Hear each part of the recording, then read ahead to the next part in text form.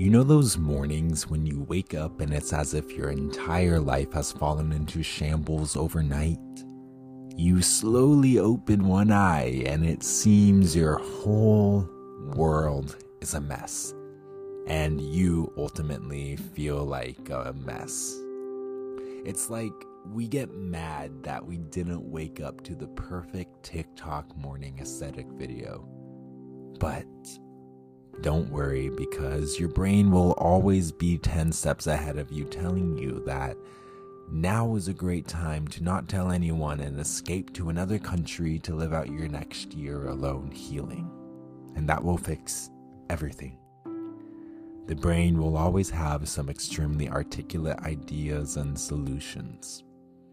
Anyways, I brought myself up and my apartment was frigid. The heater was running, but for some reason it was still absolutely freezing. Like, do I still get charged for the power bill if it emits air with no heat?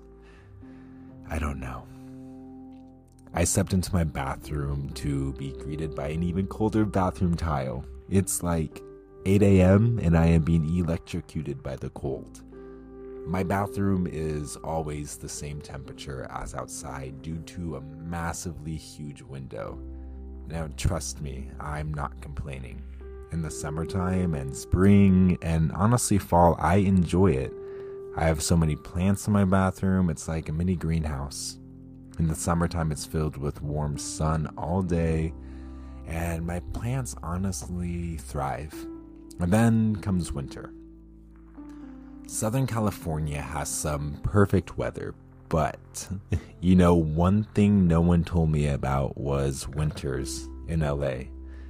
We are talking rain and clouds and extreme winds. I sold all of my jackets and sweatshirts on Facebook Marketplace before moving here, captioning the post, "Won't need these anymore.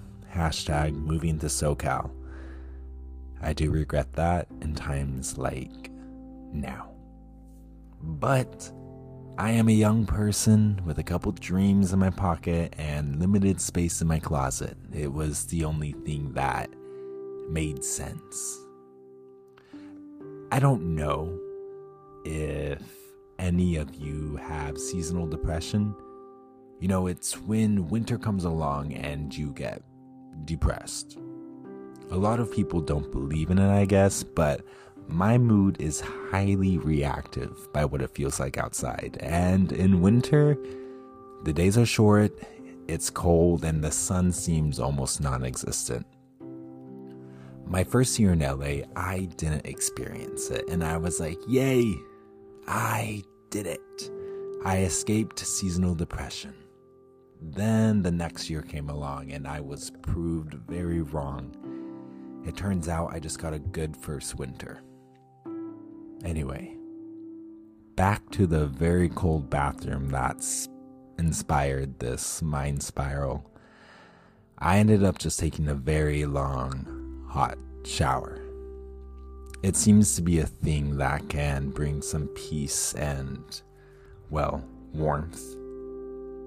As I let the hot water wash down my face and my body, I like to imagine that all the exhaustion and annoyances and the things that don't serve me wash away with the soap and the dirt.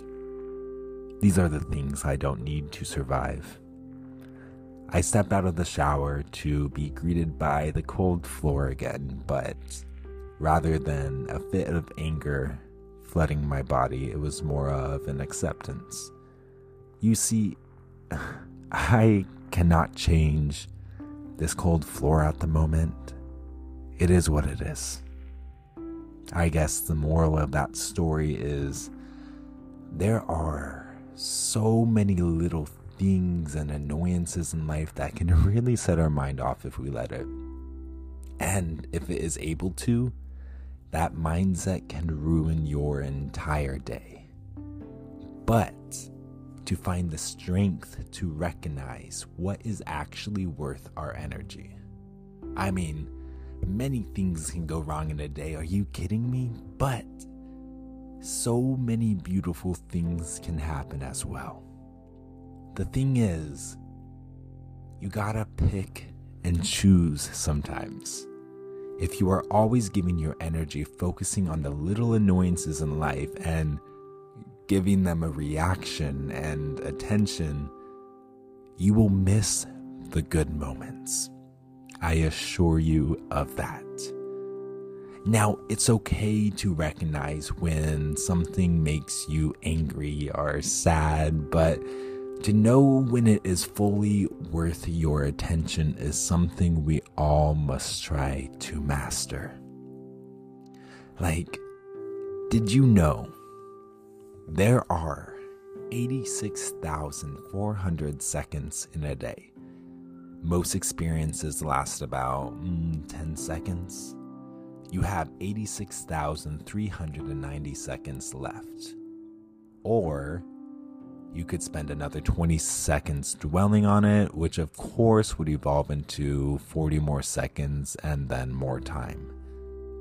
Maybe you think you stopped thinking about it, but really you are just letting it manifest into different forms, slamming doors, kicking things, screaming. I've done it. I think a lot of us have. So how do we let a bad moment be a bad moment and not manifest into a bad day? Sometimes it's easy to let bad moments control our day, especially if they are the first thing that happens when we wake up. We tend to make inconvenient moments last way longer than they need to. I think of one way of letting bad moments remain what they are is waking up and reminding yourself that we are simply a collective living amongst an ever-shifting current of energy. You cannot control outcomes or interactions. Understanding that whatever gets in your way is simply just a random shift in energy. How you respond, however, can feed the energy a certain way. It's life. And, some days will be better than others. But guess what? You are strong. You are doing the good things you need to do. I know life sometimes feels a little hectic, but you are doing the best you can. And as long as you are doing that, you are going to make it through. Okay? Bad moments happen. They are unfortunately inevitable. Shift your focus slightly, and I can assure you, though, you will be able to find at least one thing good in your day. And remember, the person you were 10 years ago would be so proud of who you are right now. So, whatever you are doing, keep doing it because it's working. I am so happy you exist, and I am so happy you are here. Thank you for listening to another episode of A Crazy Beautiful Life. I will talk to you next week.